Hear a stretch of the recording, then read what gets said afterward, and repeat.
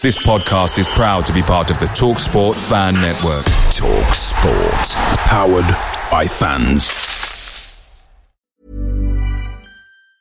If you're struggling to lose weight, you've probably heard about weight loss medications like Wegovy or Zepbound, and you might be wondering if they're right for you. Meet PlushCare, a leading telehealth provider with doctors who are there for you day and night to partner with you in your weight loss journey. If you qualify, they can safely prescribe you medication from the comfort of your own home. To get started, visit plushcare.com/weightloss. That's plushcare.com/weightloss. plushcare.com/weightloss. The TalkSport Fan Network is proudly supported by McDelivery, bringing you the food you love. McDelivery brings a top-tier lineup of food right to your door. No matter the result, you'll always be winning with McDelivery. Order now on the McDonald's app and you'll get rewards points delivered too. So that ordering today means some tasty rewards for tomorrow. Only via app at participating restaurants. 18 plus. Rewards registration required. Points only on menu items. Delivery fee and terms apply. See mcdonalds.com.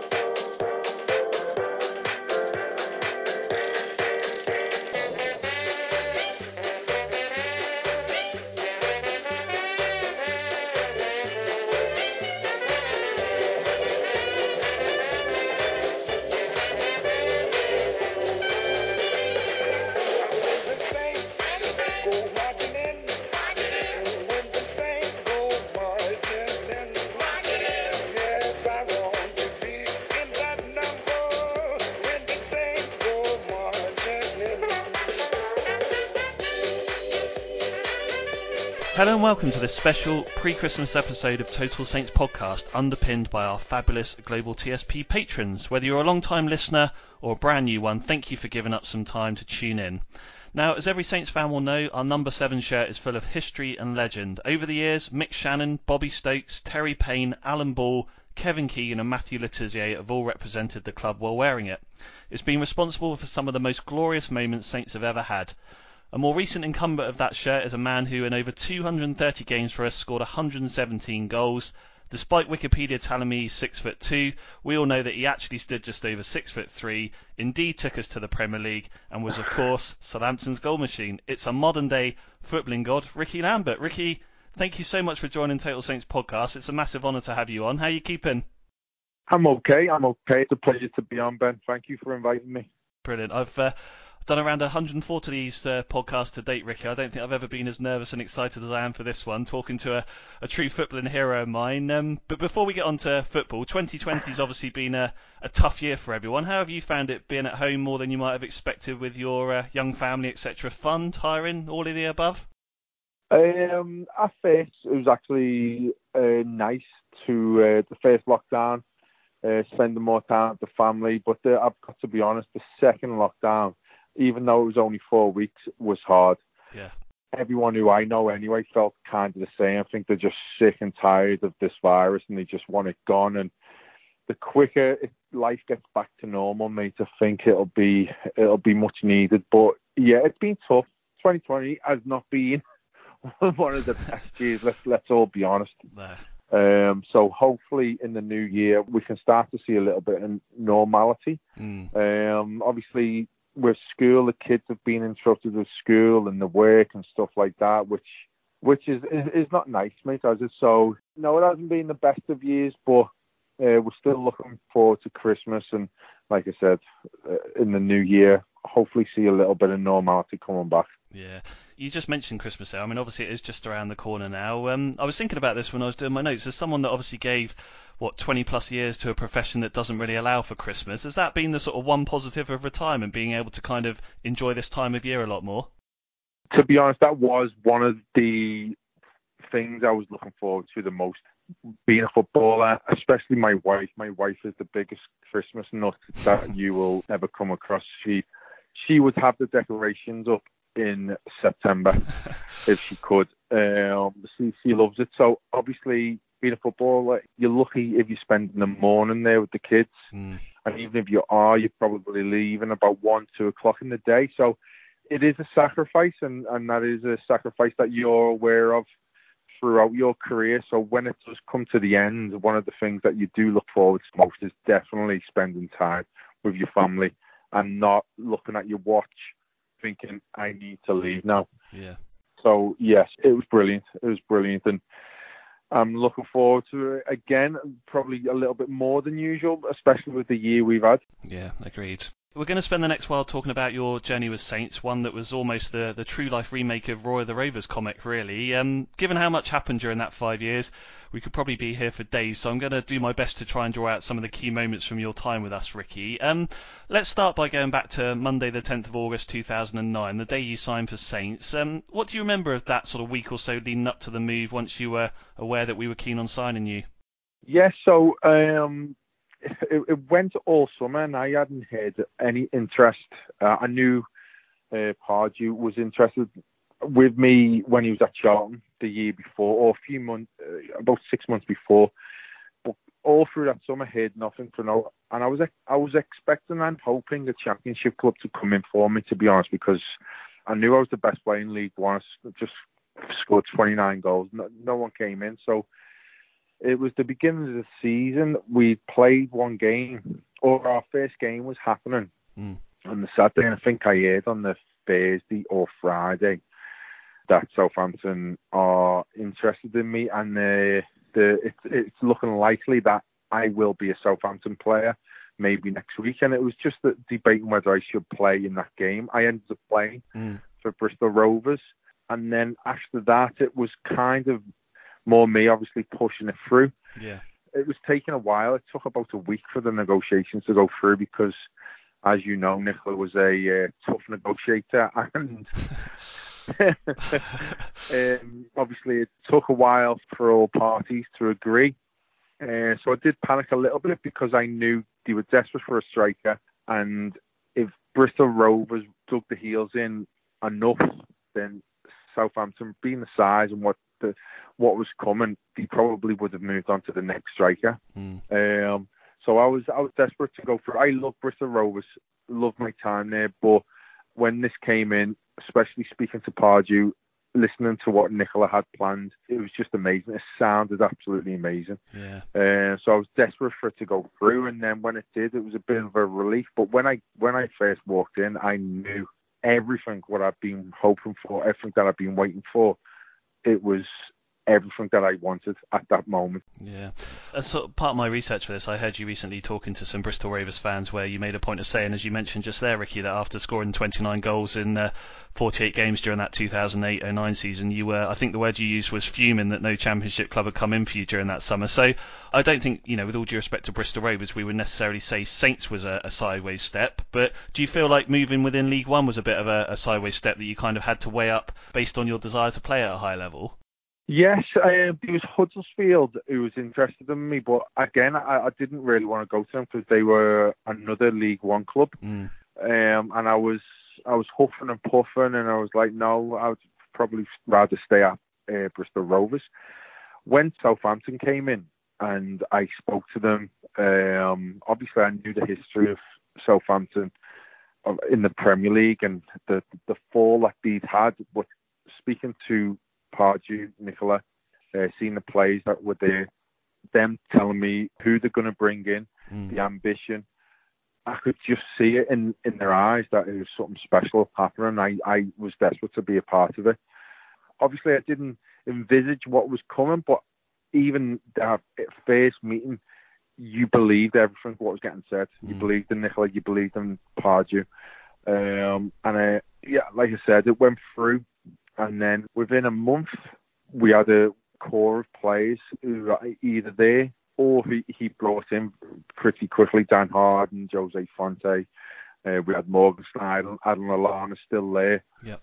So straight away, I was like blown away with the quality and training. Do you know what I mean? There was still a few lads whose confidence was probably not the highest, especially maybe getting relegated a couple of times and you could see that a little bit, but it was brilliant just to be a part of, and the quality, like I said, from the individuals was incredible. So it was disappointing that no one came in, But even though I knew it was a sideways move, I kind of knew promotion was very likely that year, if not the following year. And then the ambition that he was portraying, that he wanted the Premier League, and that was so enticing to be a part of, because like I said, you believed it as well. Yeah, and as I pointed out at the start, Ricky, you obviously took on the number 7 shirt. Saints aren't the most fashionable club in the world, but I think that number 7 shirt means as much to us as probably the Newcastle number 9 or the Barcelona number 10. So did you get a sense sort of straight away of what, obviously you're our Lionel Messi, Ricky, but did you get a sense straight away of what playing in that shirt number would mean? Yeah, I remember obviously signing and the numbers coming through, what was available. Yeah. And I think 7 was the only number available in 1 to 11. And I was like, are you sure these know the numbers? Because obviously I knew what the number represented and who'd wore it. It did feel heavy. Yeah. Because obviously Matt Le Tissier wore it, and it was like, oh my word. And I knew how much he was loved, and just having that number, I was made up to have it, but I did feel a little bit of worry, thinking, oh wow, okay, because straight away they were not obviously resembling me to Matt Le Tissier, but obviously putting the hopes on me wearing the number 7. But I was in a good place, to be honest, and I knew I was probably the best player in League One. Yeah. So I knew I was going to hit the ground running. I was in a good place at the time, and it was brilliant. I loved that I had the opportunity to take the number 7, but it did feel a little bit heavy to begin with. Yeah.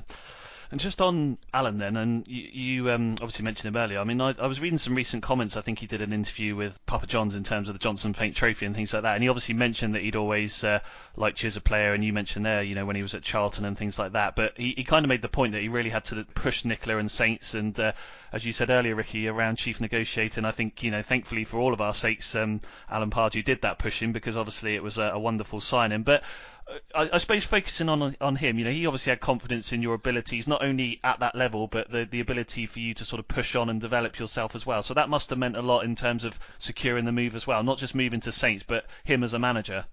Yes, and I've got to say, everything about Southampton was top draw, like Premier League standard.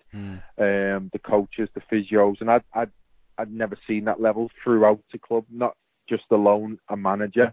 Straight away walking in, it was incredible. But yeah, Alan Pardew coming in for you, it was a massive factor in me joining the Saints. But just straight away, first few weeks having Dean Wilkins, like I said, having the physio coaches, it was unbelievable. It was I can't begin to explain how much it benefited me having so much attention on me personally by numerous coaches. Yeah.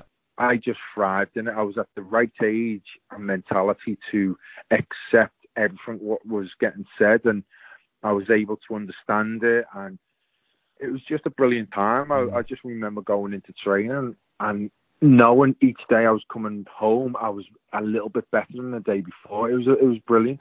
So you signed on the 10th of August. You then obviously make your debut just a day later against Northampton Town in the first round of the League Cup. I certainly remember being at a game. I think it was a pretty much a half-full St Mary's. We obviously won 2-0, but you took just 29 minutes to register your first goal of Saints' career.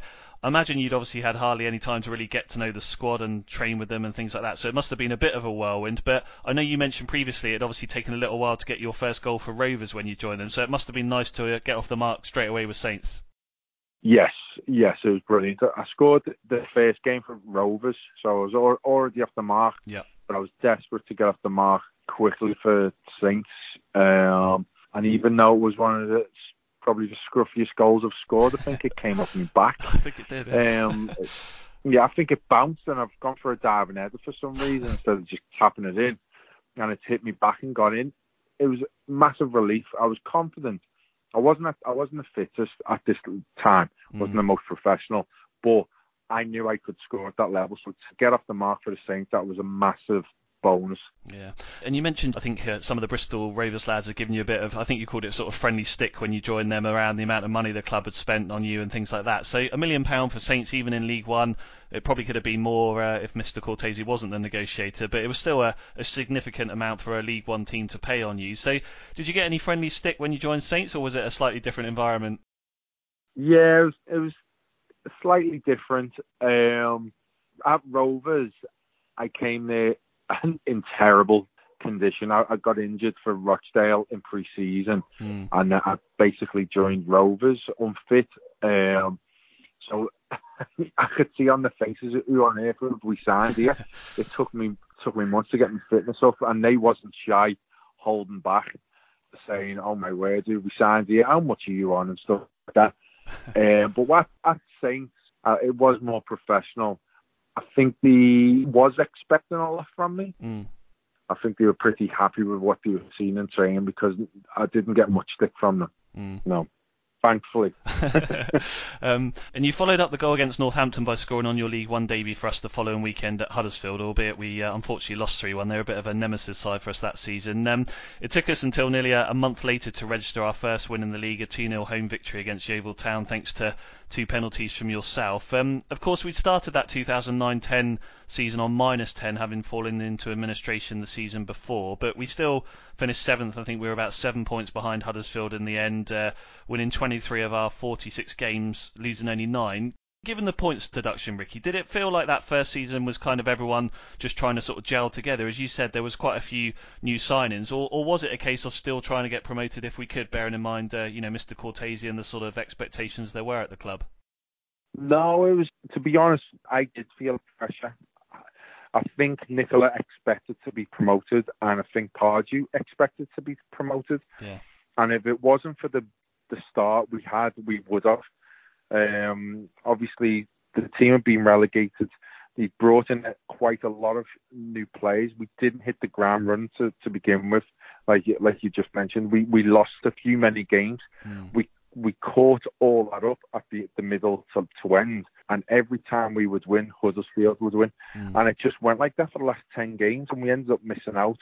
It was frustrating, but I would say the Johnson thing, that kind of made the season acceptable, if that made sense. Yeah. And it was, instead of going to a disappointment year that we didn't get promoted, it went to a quite good, from morale, confidence.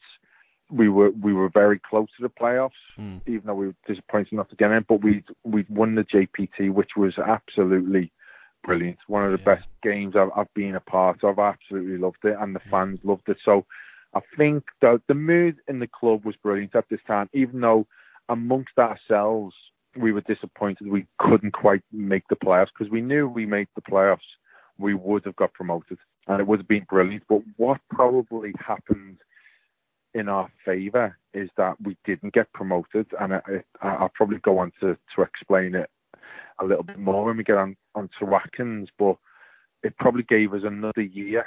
Plays like Lallana, Morgan, Schneiderlin, Jose Fonte, the core of that team, probably to gel a little bit more in League One. And then obviously when we eventually did get promoted, it was a completely different machine. Yeah, and you touched on it there. The highlight, I think, for many of us that season was obviously winning the Johnstone's Paint Trophy at Wembley, beating Carlisle 4-1. As you mentioned, you opened the scoring that day with another penalty in front of I think, depending which reports you read, there's about 45,000 of us there, I think, something like that. But it was certainly an experience, I think, like many fans who attended, I'll never forget. I'm sure many Saints fans won't. But your overall sort of memories of that day, and obviously you scored, and the atmosphere, and then eventually lifting the trophy. It was the highlight of the season, Ricky, but as we'll get on to later, you've had a few memorable days at Wembley, but that one, at that sort of time in your career, was one to remember. Yeah, it was the best. It was the best day of my career at that time, without a doubt. The build-up to it, the actual game, the way we all played brilliant. And then lifting the trophy, and I can remember one moment sticks out, and it was my turn to lift the trophy right up in the clouds. And I can remember turning, and all my family and friends were there. Yeah. They were right next to me, and it was brilliant. I can just remember thinking, this is unbelievable. And it was just a brilliant day. Everything about it was brilliant. And then we went back and had a party, and I can't remember too much of the party, to be honest. Yeah. But thankfully, I can remember the game, and it was just a perfect day. Yeah. And it was the highlight of my career at that point by some distance. I mean, you eventually ended the season with 36 goals in all competitions and the Golden Boot for League One with 30, a record that would obviously get you into the PFA Team of the Year alongside Calvin and Jason Punchin. You'd also win the Fans Player of the Year award. Maybe more impressively, Ricky, when I was looking into this, I didn't realise, but you played 58 times that season, which is a lot of games, the most in any season of your career. One of the key things I know Pardew had spoken to you about, and you mentioned it earlier on, was that sort of fitness and nutrition. And I was listening to the Bristol pod, and obviously you mentioned that I think he had you in his office one day and was getting you to sort of show him your stomach, and obviously really getting you to sort of build up your psychological sort of barriers around looking at the fitness and all that sort of thing as well, right? Yes, and this is one of the most important moments of my career, if not the most important moment of my career. This is probably the moment I went from a very good League One player with potential to, in my eyes, that turned me into a Premier League player. It was because the only thing that was lacking with me was my professionalism. And even though it was a lot better at Bristol Rovers than it had been in my previous clubs, it still wasn't nowhere near good enough. And I thought I could get away with it at Southampton because I thought I was scoring. I'm scoring. Everyone's happy with me. But being the man Pardew was, it wasn't good enough for him. And about a month and a half, I was top scorer in the league. Pulled me in. Like he said, that's to see me belly. He said he's been watching me around the place, how much I eat, my diet. Probably I like to drink as well, or I like to have a few drinks. And he basically said that is unacceptable at this club. It might have been acceptable in the clubs that you've been at, but I'm not having that under me at this club because you're representing me. You're my marquee sign, and I don't want that. And it took me back. I wasn't expecting it. Didn't take me long to realise he was right, and I felt embarrassed. It wasn't a nice moment, I'll be honest. It was one of the most embarrassing moments of me career. But I took it on board. Next day, Nick Harvey had me in the gym, and from that moment on, it took about 4 weeks, and I felt knackered in training because I was doing an hour and a half before training, so I was getting in 8:30, 8:00, doing an hour and a half, and then the lads would come in, have breakfast. I would have breakfast with them, and then I would train with them. And for the first 3 to 4 weeks of doing that, I felt knackered. In games, it didn't really feel good. And then after 5 weeks, it became like a drug. I became addicted to it because I could feel I had an extra yard of pace in training, in the games. My mind was a little bit faster. Everything just became a little bit more easier, and I was already probably a step ahead of most defenders in that league. Yeah.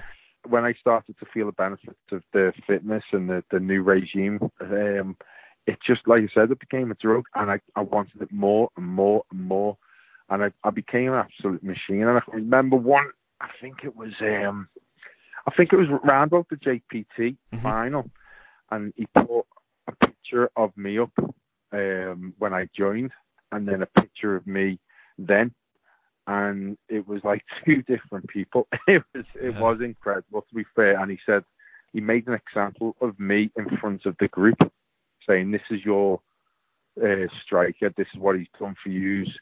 He was a disgrace, but look at him now. You should have confidence in him that he's going to get you promoted."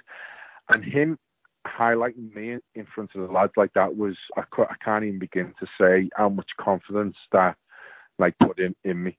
And like I said, that was probably one of the most defining moments of my career, and that's why I say, even though I've had better managers, he's up there with one of the best managers, but for a manager to make the most difference in a career. That's why I say Pardew is that manager. He had the biggest impact on me. Yeah, I suppose I was going to ask, and it's maybe just a brief answer, it depends, but you were obviously 27 when he had that conversation with you. Do you think if you'd been maybe 17, 10 years earlier, Ricky, you might not have taken that advice in the same way that... Do you think your maturity and experience that you'd gone through made you realise that that was the time that you needed to change? Yes. I mean, I obviously did get told, and was getting told what I needed, and it was just...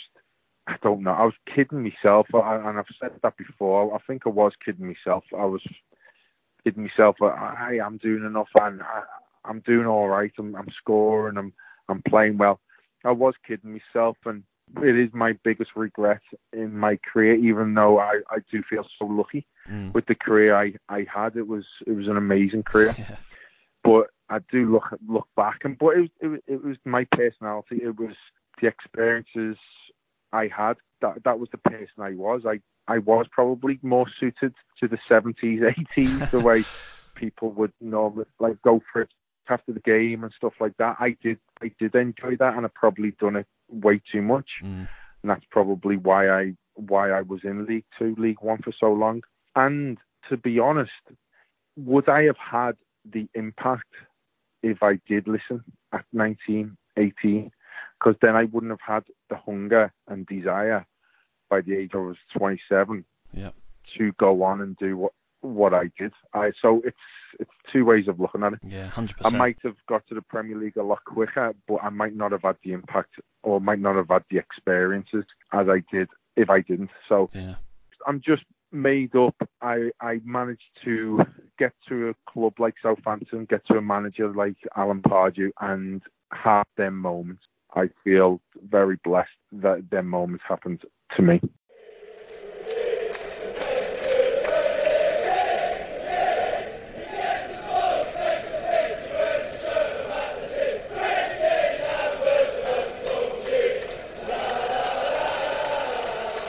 So we move forward to 2010-11, another season in League One, Ricky, but starting on 0 points, so a level playing field.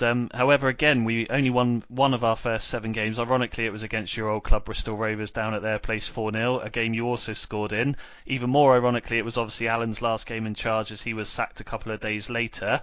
It took a couple of weeks before Nigel was installed as the new manager. I certainly remember myself thinking, not heard much about this bloke, but as we know, obviously he went on to do a wonderful job over the next couple of years. Whilst I'm sure it would have been disappointing for you to lose Alan, how did Nigel compare in those early stages? Because obviously he's renowned and clearly a very positive and engaging individual. Yeah, no, I liked Nigel from the get-go. He was very upbeat. He was very football orientated. The way he wanted to play football, it was a little bit different to Pardew. Even though Pardew, I kind of like Pardew made me the main man, and we would go long to me, and I would get more of the ball, probably would get more chances. Under Nigel, it was more team-based, playing out from the back, formations, a philosophy of how we're going forward, win, lose or draw. I think Nigel brought that into us, where Pardew was more, we're going to win, and we're going to win. We'll do whatever to win. Where Nigel was like, no, we're going to put a philosophy. And I think that was maybe Nicola making sure this is the way we want you to play. And so I think Nigel agreeing to that coming in, he was going to have to do that. But it was brilliant. It was brilliant. You could see pretty early on the benefits of doing what he wanted us to do and playing out, because sometimes we would disagree with him. These moments I've said in other podcasts, I think, and I could never say it at the time because it's really bad, but these times when we're playing a team and we know they're going to press high, and he still wants us to play out the back, and we would say in the huddle before the game, take no notice of what he said, we're going long, first 15. And it's like the players just took that into their own, which is bad. But like I said, it took a while to have the confidence in what he was trying to put onto us. We were still more probably focused on trying to get the win, where he was like, if you listen to me, in the long run, you will win. And it was brilliant. The transition and the way we played like I said, instead of most of it going through me, it was you would be confident and understand your role within the team. And I seen a lot less of the ball, but I was in better positions to do more damage when I did actually get the ball. And yeah, he got the best out of that team, Nigel. He got the best out of the squad, the players that we had. It was a pleasure, and especially the championship. Some of the football we played was absolutely brilliant. Some of the best games I've been a part of, and that was all through in them early days of getting this philosophy into us. Yeah. Well, no League One team would win more games than Saints in 2010-11. 28 of the 46 we played. We'd win 13 of our last 15 to secure second place and achieve promotion to the Championship. I always seem to think of that MK Dons home match, Ricky, as the moment when I thought we'd go on to win promotion. Of course, Jono coming on and scoring those 2 goals in a minute as we fought back from 2-0 down to win 3-2 in the end. And after everything that had happened between the two sides, of course, winning down at Brighton 2-1 was also a sweet moment with Jose's late header. As I say, we're not going to spend the podcast going through every single game, Ricky, but are there any moments from your memory that stick with you from that particular season? Because the other one I was thinking of, speaking of MK Dons, was, of course, that wonderful hat-trick you scored up there when you... the hat-trick goal was pretty much from the centre circle, wasn't it? Yeah, no, that goal, probably the best one I've scored for Saints. Yeah. But moment-wise, I would have to say, yeah, Huddersfield was chasing. It's so ironic because the year before we were chasing Huddersfield. This year they were chasing us, and every time we would win, they would win. So, like you said, if we would have lost that or lost points, then they would have overtook us, and then we probably wouldn't have caught them. But the game, what sticks out the most is definitely the Plymouth away. Yeah, that was a good game. It was brilliant because then you kind of knew we knew we were promoted, and that was a big relief, a massive relief, because, like I said, we was disappointed not to get promoted the first year, but if we wouldn't have got promoted the second year, I don't know what that would have done. I don't know. I don't think Nicola would have been happy. No, exactly, and the person he might have got rid of Nigel, and then we might have gone backwards. Who knows? Yeah. No one knows, but we managed to sneak into that second spot. We wanted first. But Brighton, fair play, they were brilliant that season, and they definitely deserved it. But it was so important for the club to get that second spot. Yeah, and I have to say, as part of my further research for this chat, Ricky, I twice sat through 15-minute YouTube videos of every single goal you'd ever score for Saints. You forget just how many belters there were in there, and of course, the header in the first half at Plymouth and that penalty down our end in the second half. But of course, the last game of the season, we'd beat Walsall 3-1 to secure promotion. A day, obviously, for the city to celebrate and the club as well. But for you personally, Ricky, after everything you'd gone through and the realisation that you were finally going to get a chance to compete in the Championship. Yes, so obviously it was my time to prove a lot of people wrong. That was the way I looked at it personally. I knew I couldn't be in a better position with Saints at this time going into the pre-season. That pre-season we had, I've got to say, with Nigel Atkins, that year leading into the Championship is one of, if not the best pre-season I've ever had. Right. It was brilliant. It was football-based. The running was a lot different to everything I was used to. It was more associated with the running that you would do on a football pitch. It was absolutely brilliant, and I hate pre-seasons. Always have. Hate them. There's a few players who do like them, but not many. But that pre-season, it was brilliant. The team bonding. Like I said, just the training, it was brilliant. I have never felt so good. I don't think I could get any more fitter than that. It was like I took on yoga, and yoga just because I've always struggled with my back and like Nick Harvey and Matt and Mo, the physios, they were putting me in an unbelievable position. I took on yoga through advice, and that done wonders, absolute wonders for me back. So going into that season, I felt so good, and the fire in my belly to prove a lot of other managers that I was good enough was so strong. And it took a few games to score, but I finally scored against Ipswich. You did, and the emotions. The emotions was. Oh God, it was. Yeah, I was just so made up to get off the mark, and like I said, some of the play from the get-go, I think it only took us about 5 games, because what's so funny about that league, that season, is the bonuses that you get.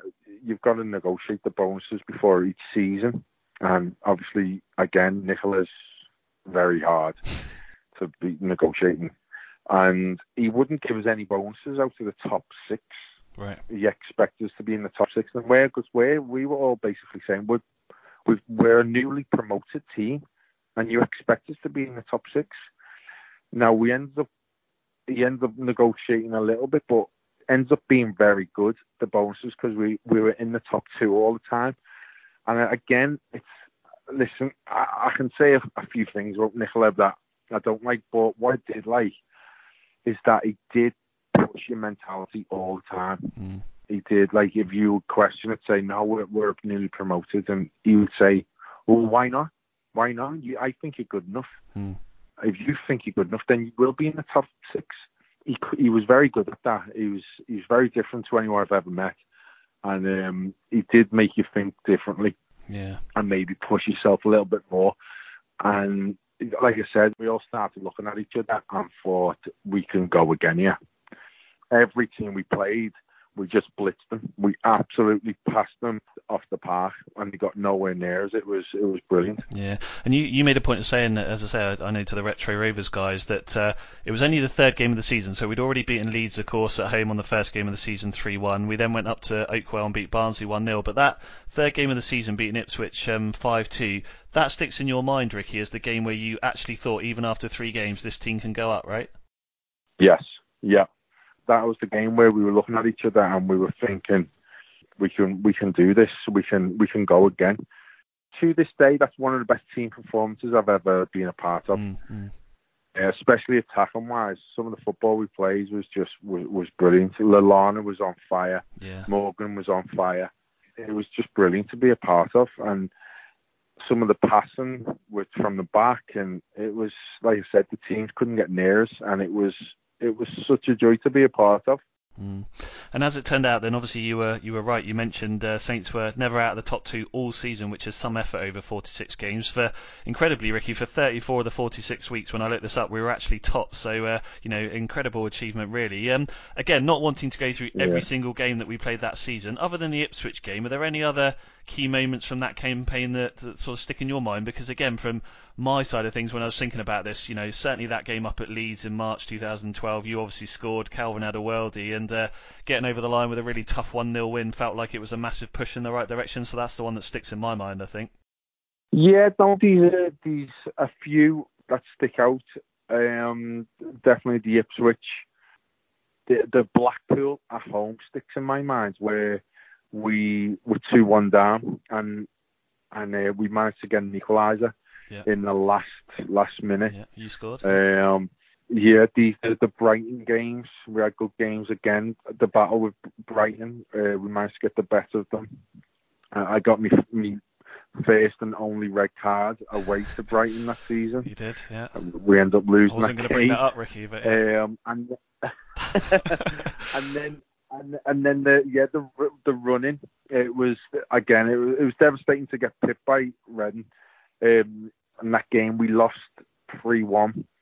That was just a weird game. We were dominating, but they're very good at taking all the pressure and then hitting you on the counter. And full credit to them. I really wanted to win that league because I thought we were the best team, but obviously the best team is the one who finishes on top. So full credit to them. And then the last game, Coventry, the most nervous I've ever been in a football game.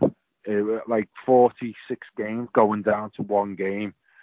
Even though it was against the bottom of the league, it's the most relief I've had is when that 3rd, 4th goal went in, and then you could kind of enjoy the atmosphere and let it sink in. Yeah. And I can't even begin to like halfway through, just the thought of getting to the Premier League, it was too much to take in sometimes, and it was like, just focus on the next game. And Nigel was very good at that. He did keep you focused, and what he was very, very good at as well, I've got to mention, is after a loss or a win, you review it, you look at the tape, you say what you want to say, everyone gets it off the chest, you draw a blue line under it, and then that's forgotten about. Yeah. Win, lose or draw, it was brilliant. And then he get you up again in training, and then you're just thinking about the next. And again, that was the first time I've come across like coaching like that, and it was brilliant.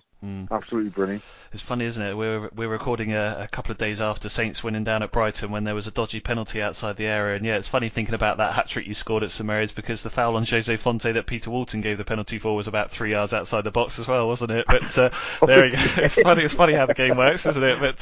But there we go. Look, I remember when we spoke to Dean Hammond a while back, and he said one of the frustrations for him was that Saints never quite beat Pompey during that period, and of course I've got to bring the game up down at Fratton Park, because you obviously have played in a few derbies during your career, Ricky. How did that one compare? And while it was disappointing that, like the home game, we couldn't quite hold on for the win, obviously you headed us into that 1-0 lead right in front of the Saints fans, so that must have been an amazing feeling. Oh, it was brilliant, absolutely brilliant, and just couldn't hold on.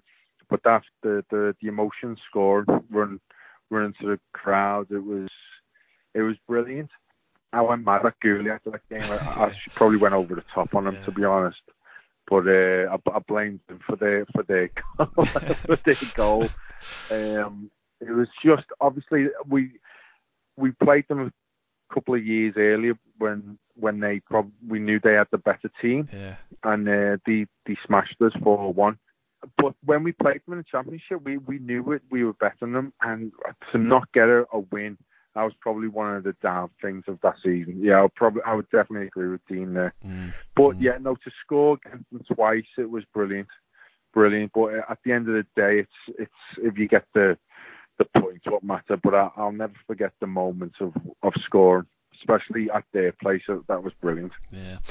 And as I said earlier, you'd always wanted to prove yourself in that league. You'd end the season way out in front of the Championship top goal scorer with 27, securing the Golden Boot. That obviously included 4 hat-tricks, Ricky, against Forest, Brighton, the one that we mentioned, Watford, and then Millwall. Of course, the latter thanks to 2 late penalties, and I'm going to touch on your penalty record in a moment. But it must have been nice, I know you sort of mentioned it earlier, to prove not only to yourself, Ricky, but to all of those people that had maybe not shown that belief to sign you or had doubted you along the way. It was nice, and I did use a lot of that in my career. I do listen to other players, and I think a lot of players are the same as that. They do hang on to stuff like that and use it as their motivation. And that was definitely one of my biggest ones that season, was to prove to everyone that I was good enough to play in the Championship. To finish the leading goal scorer, the best player. I was very proud of that. I'm not going to lie. I was very proud. Obviously, I was made up to get Southampton, help get Southampton promoted. But to also to finish leading goal scorer, leading assists, and best player, it was brilliant. I was made up, and obviously my confidence, my fitness was just thriving at this time as well. Just to touch on the penalties then, Ricky, because I mentioned that Millwall game. It's funny watching one of your old interviews where you talk about that one against Mike Taylor and changing your mind at the last minute and everything. But you'd obviously end with 34 out of 34 for Saints, a 100% record that not even Matty could quite manage with us. From memory and watching some of the goals back as well, I don't remember too many keepers looking like they'd saved many of them. But did you always practice penalties a lot, or was it just sort of a natural ability to be calm and confident? And you always hear strikers talk about, well, it's the easiest chance to score. So just, you just always stood up and felt like it was going to go in the back of the net. Yeah, so even as a kid, as early as I can remember, I used to like that kind of moment where the pressure was on you and it was down to you. I had so much confidence in my right foot from the earliest age I can remember. I always had the best kick, the strongest kick. So yeah, I just always wanted to be on the pens, and my technique was very simple. I tried to keep it as simple as I could. It was, I've got a free shot from 12 yards. Even if you go the right way, I'm confident I can hit it good enough that you won't save it. That was my belief. and it served me well. There was a few times the keeper's got a good hand to it, quite a few times, but I think it was the power I was able to put it in both directions that he just couldn't keep it out. Especially, for instance, the JPT. The keeper's gone very early. He's got a good hand, but it's the power sometimes on the pen which is more important than the accuracy. Yeah. Well, as you say, you end 2011-12 in the Championship PFA Team of the Year along with Adam and Calvin and won the Championship Player of the Year award. Arguably more important from a Saints point of view, you secured your second Fans Player of the Season award in 3 years. By now you'd built a really strong connection with the fans, and we loved you, you loved us, I think. That two-way love almost summed up by the scenes after the Coventry match, you being carried across the pitch. I'm currently looking at a coaster on my desk here at home, Ricky, which is a picture of you surfing across the crowd. I mean, it's almost from the whole journey, I think it feels like that is the iconic image, you being carried off after that Coventry game, almost sums up that 5-year period. Yeah, it's quite emotional talking about that. The scenes was brilliant, and to see them pictures afterwards, I've got some of the pictures myself from frames around the house. Yeah, it's unbelievable. Yeah, it was such a pleasure to play in that team with the lads, to be a part of that group with the managers, everything, and then to have that relationship with the fans was just incredible. They took to me in the first season. I don't know. Yeah. Obviously, everyone likes the goal scorer. I think it was just my attitude was. I just wanted to help the team and in any way I could. And their love for me made me a lot better player than I could have ever been without that support. They definitely made the extra percentage make all the difference. And it was brilliant going into the games knowing how much the fans was behind you. I mean, for any player, it's unbelievable. But when you've got 30,000 fans singing Southampton's Goal Machine, yeah, Southampton's Goal Machine. It was brilliant at the time, and I'll always remember it. The relationship that you have with fans, it's so special, and that's what made it the best 5 years of my career by a mile. It wasn't just the moment on the pitch, it was the relationship with the fans as well.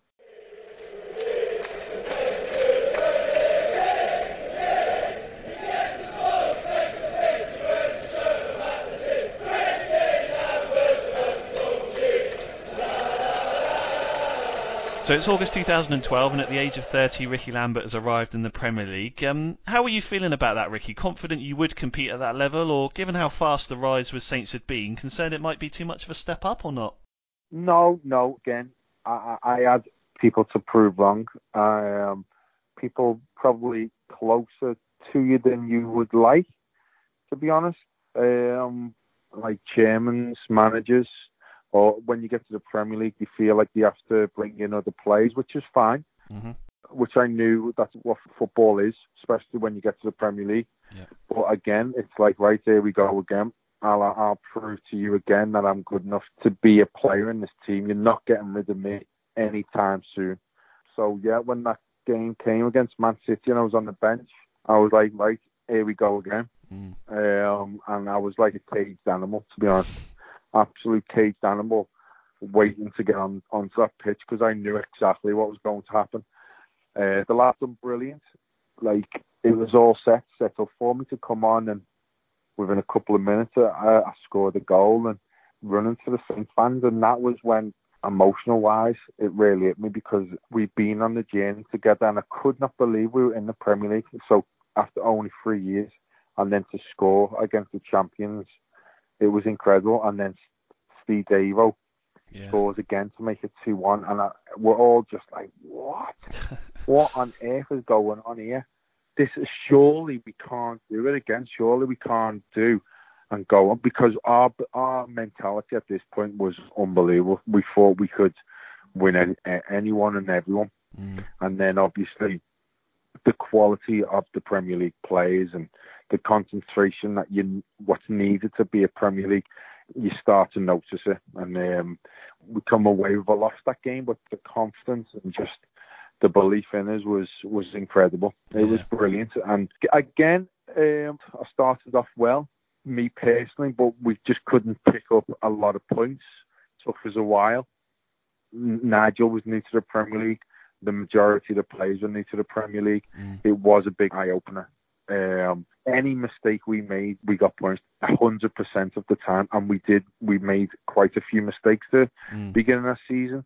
It was just the ruthlessness of the opposition when they smelled blood was unbelievable, to be honest. And it took us a while, but we were slowly starting to turn. Instead of opening up and passing from the back, we probably went a little bit tighter, went a little bit longer at times. Trying not to go away from our philosophy, but just trying not to be so eager and trying to hit them when we know in the Championship you could pass it and you could tire teams out. You couldn't do that in the Premier League. You can't tire teams out. They're just like a viper snake, just ready to burst at you whenever you give the ball. So it took a while, but we could see us getting better game by game. And obviously, Nicola then made the decision to get rid of Nigel, which I thought was the wrong decision at the time. Turned out that he brought in an unbelievable manager, but at the time I didn't know that, so I was a little bit disappointed. Well, I was very disappointed, to be honest.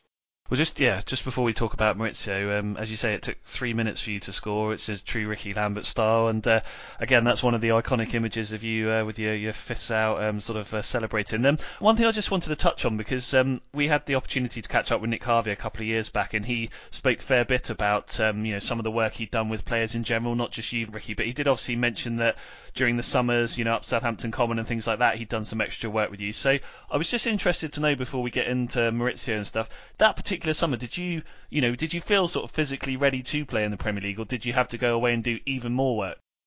No, so I think the biggest one was the year before the Championship.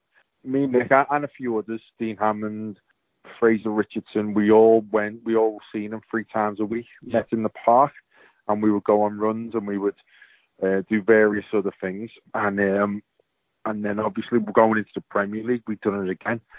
And I can't speak highly enough of Nick. He was one of the main reasons why I was able to do what I did at Southampton. Because he became like my closest ally there. I was with him every day, a few hours. He loved his job, absolutely loved his job, and the effort he put into me, like I said, I can't thank him enough. The time he took out of his own time, by the way, in the summer, because he didn't have to do this, was absolutely brilliant. So when we did go back, we all felt fit. Again, that season was one of the best shapes that I've ever been in. Again, and that was full credit to everyone, especially Nick. Yeah, and I mean, you're right. Again, looking up the data, you appeared in every Premier League fixture that season. So yeah, as you say, absolute testament to the fitness that you'd worked on. You scored 15 goals, Ricky, in that first season back in the Premier League. Had you set yourself a goals target before the season started? And the other thing I was interested to know, given you were 30 years old, and I'm sure, as we mentioned earlier, you would have loved to have played in the Premier League maybe 10 years earlier. But do you think, again, that ultimately helped you, given you kind of knew your game inside out, what your strengths were, how to handle defenders, things like that? So rather than maybe charging around aimlessly, you kind of just knew what you were able to do and could focus on that. Without a doubt. I think I could have played at kind of that level maybe 2-3 years before I got to the Premier League. But because of the hunger and, like you said, the knowledge of all the games I've played up until that point, the knowledge of your teammates around you, I was able to make that type of impact.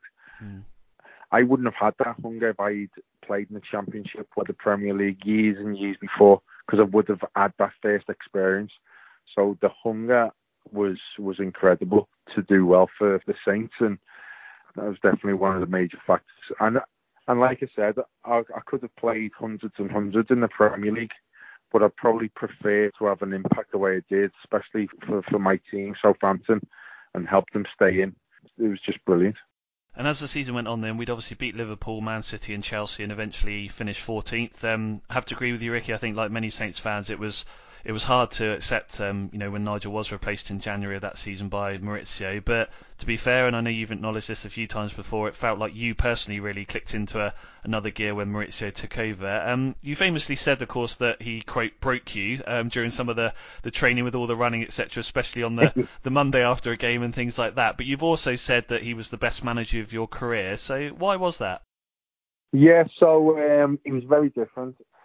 And the best way I can explain, I've tried to explain it a few times, is he talked about and he tried to tell us and understand the Superman syndrome. Have you ever heard that? I've not, Ricky, no.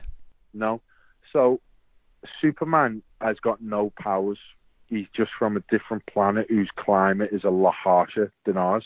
So when he came to our planet, it seemed to us that he's got superpowers, which he hasn't. He's just normal for the people on his planet. So what he meant by that is that if he trained us hard enough during the week, then the games would feel easy. Mm-hmm. So he would run us on a Monday, on a Tuesday, on a Wednesday, and then our rest day would be the Thursday, and then he would train us hard again on the Friday. And I couldn't believe it. When he first come in, I was like, what on earth is he doing to us? Yeah.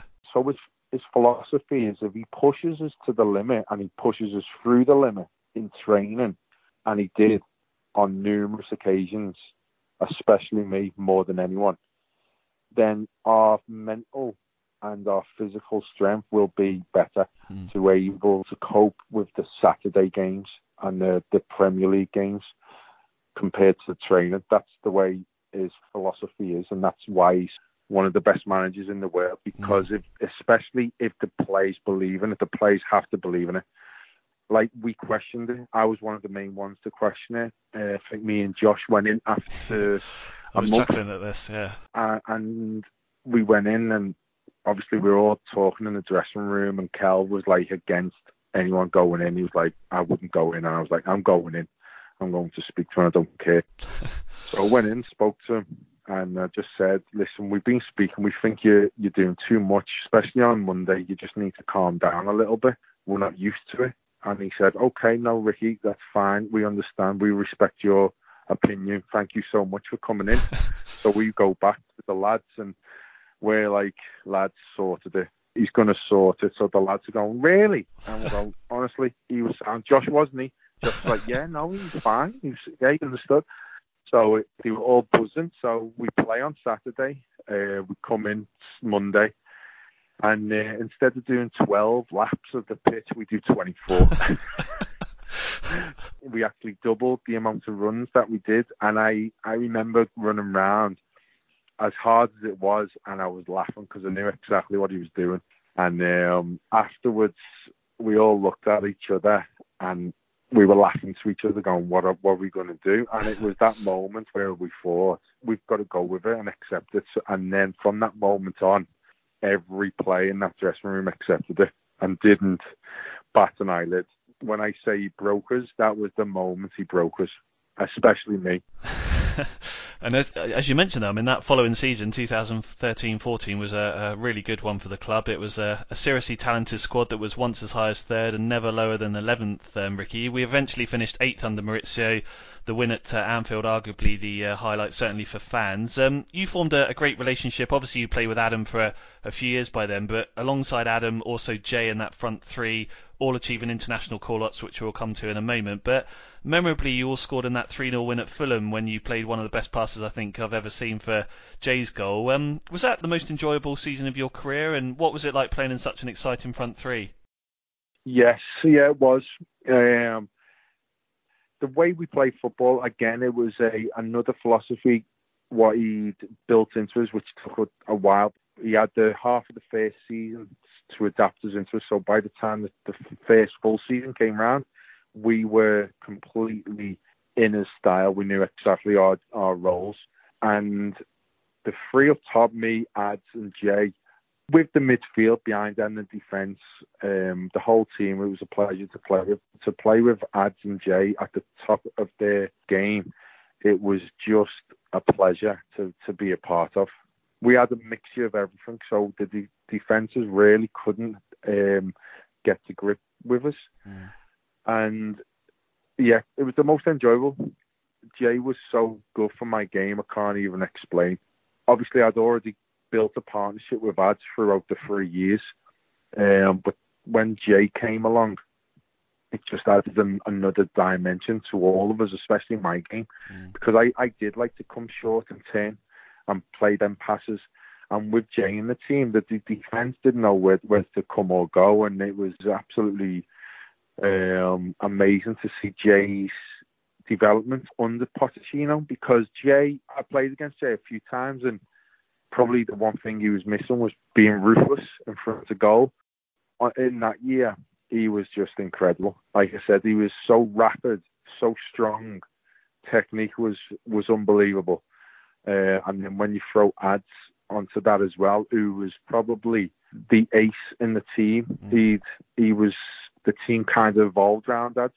It was a pleasure to be a part of, and I kind of knew exactly what their movements were going to be, where the touches were going to be. I knew that Ads was going to probably check back 2 or 3 times before he crossed it, and it was just a pleasure to know all the little different things that helped us be that team. And it was brilliant. And up until Jay got that injury against Man City, which was absolutely devastating, absolutely heartbreaking. He was, like I said, at the peak of his powers. He was probably going to go on to play in the World Cup. He was that good. It was devastating, absolutely devastating. And even though he's getting back to it close, I don't think he has got back to that level. It's so hard when you have that pace, that power. When you get injured like that, sometimes you do lose a little bit of pace, and it was such a shame. But at least I had that couple of years where I played him at his peak and with Ads, and that year with them too was the best season I've ever enjoyed football. Yeah. Obviously, you come up a lot of defenders during your career, Ricky. But was there anyone from the sort of Premier League era that you found particularly hard to play against?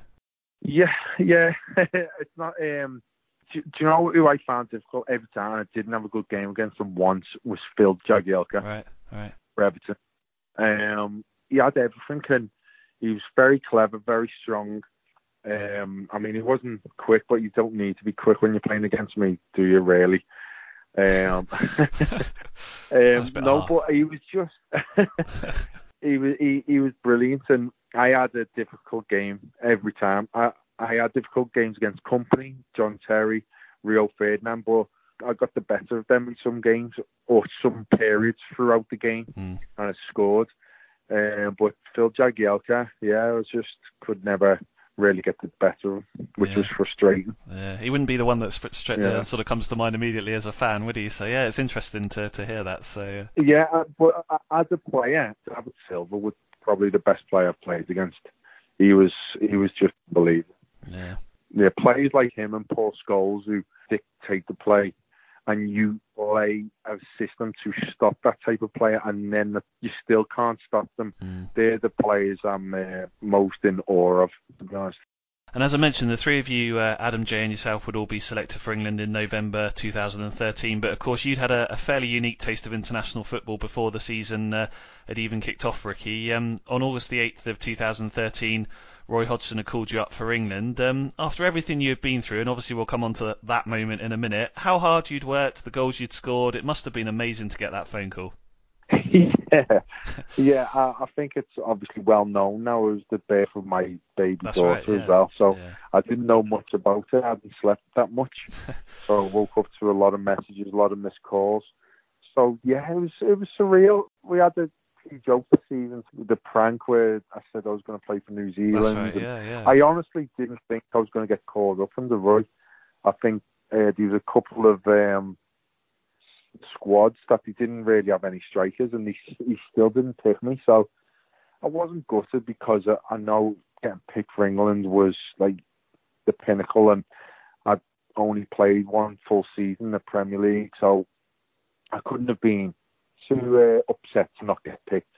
So then when to get the call up was beyond my wildest dream. By this point, I was living on a crest of a wave, to be honest. The last 2-3 years were just amazing. It was getting better. I was now an established Premier League player, scoring goals, and now I'm getting called for England. It was surreal. I can't even begin to say how surreal it felt, but I was loving it, and I was just trying to take it all in and enjoy it and assess it But it was a mad time, absolute crazy time, and it was amazing, absolutely amazing. And then to get Ads in and to get Jay in, and then to get Ward-Prowse in the under-21s, and then get to Luke Shaw, and it was a great time. It was brilliant for the club, absolutely brilliant. And obviously, Scotland are the visitors to Wembley on the 14th of August 2013. Roy Hodgson turns around to you and says, Ricky, get stripped, you're going on, or something along those lines. You're then on the touchline, of course, applauding as Wayne Rooney jogs towards you to come off, Ricky. What's going through your mind at that point? Make the most of it, enjoy it, get involved, score? I mean, what are you thinking when you stood on the touchline? Again, like we were talking throughout this, I was in the right moment. If it came too early, I would not have been able to grab this moment. But because of all the experience leading up to this moment, all the training I'd done at Southampton, when Wayne was running off, I wasn't really looking, I wasn't overawed. I was like Ricky Lambert coming off the bench for Southampton against Man City. I was that player. I had a job to do, and I knew I had a job to do because I knew I had to do something. I knew it was kind of a token gesture that I got picked for that squad. I think he thought, just give him he deserved it. He scored a few goals. He's watched me a few times. I don't think he had a plan that I was going to come back to many squads where I thought differently. Yeah. But to do that, I would have to do something spectacular. And I knew I had to score. So when coming off the bench, I knew, right, give me a chance. Please, I just want one chance. And the chance happened to come with me first touch of the ball. And like I said, I was ready to take it. To see the connection I had was probably the best I've ever done in my life. And to see it hit the back of the net, it's pretty special. I never thought the moment for scoring us for Southampton against Man City would be better, but that did beat it. It was incredible.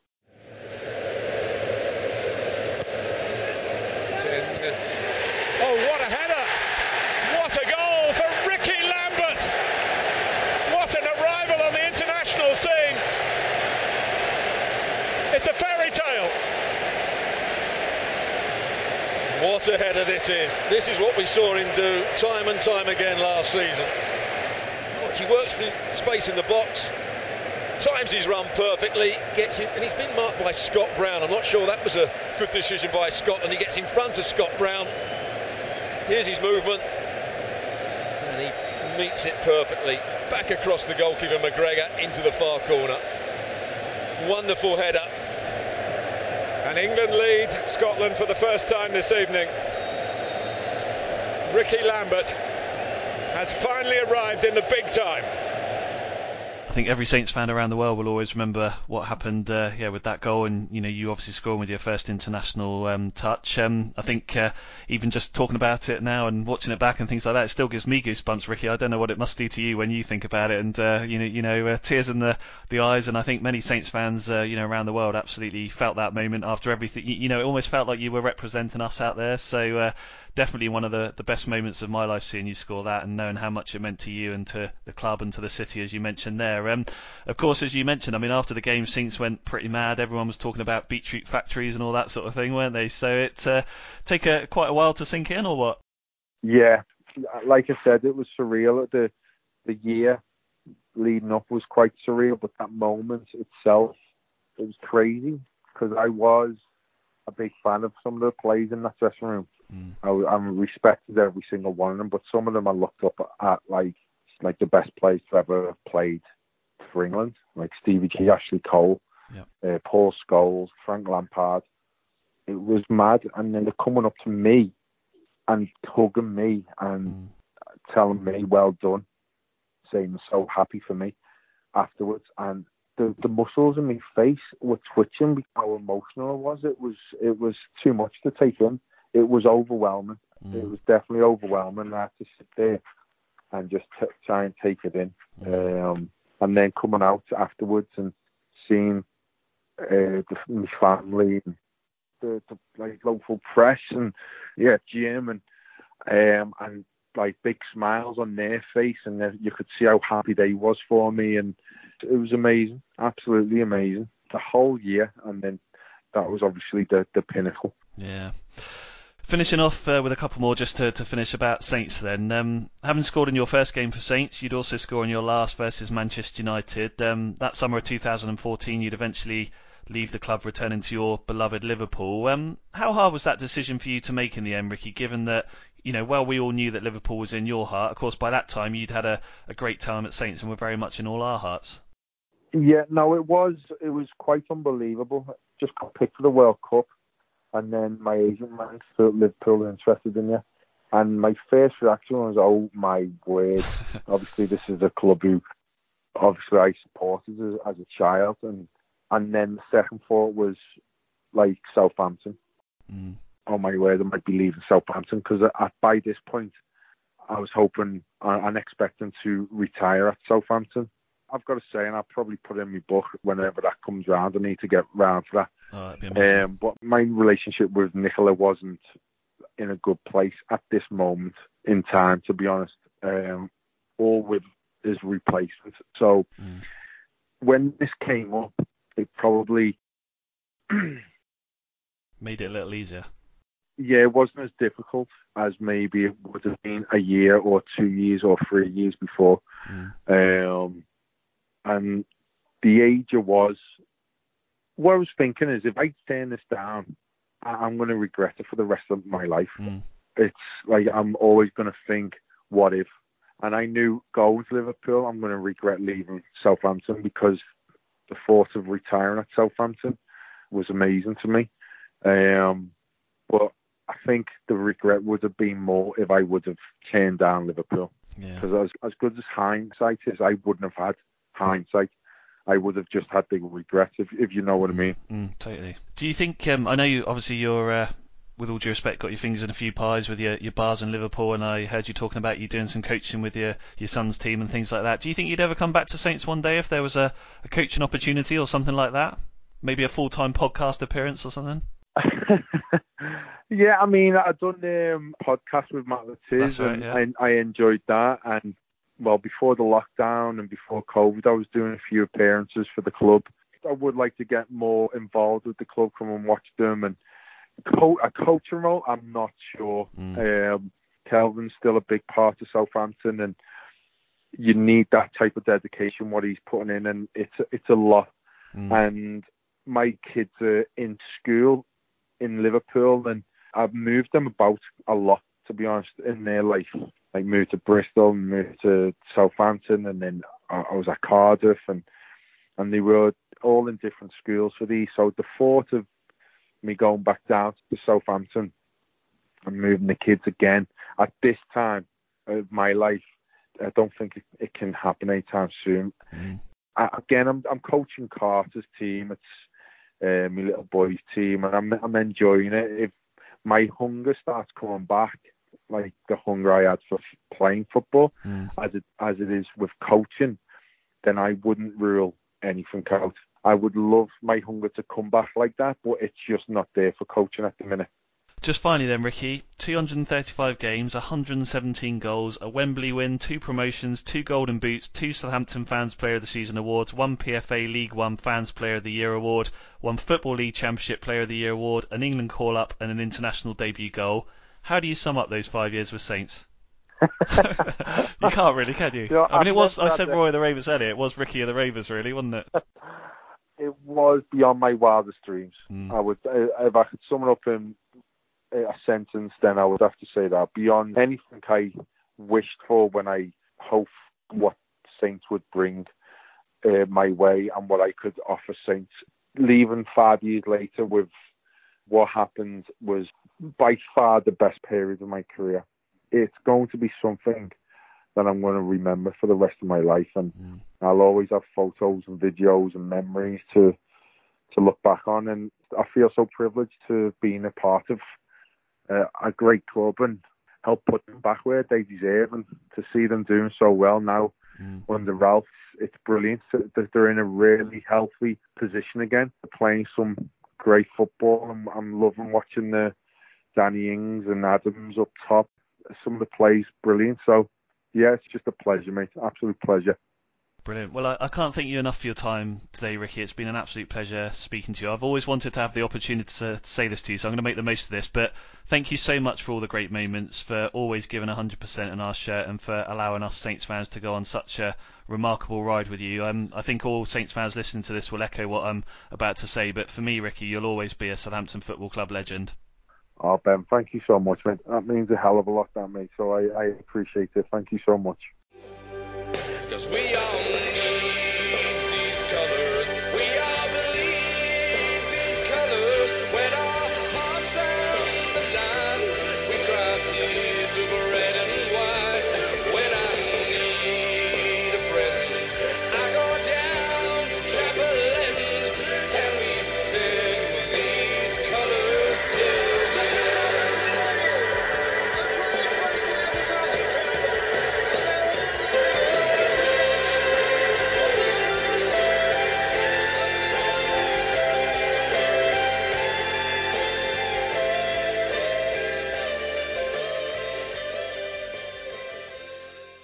Away days are great, but there's nothing quite like playing at home. The same goes for McDonald's. Maximise your home ground advantage with McDelivery. Order now on the McDonald's app. At participating restaurants, 18 plus, serving times, delivery fee and terms apply. See mcdonalds.com.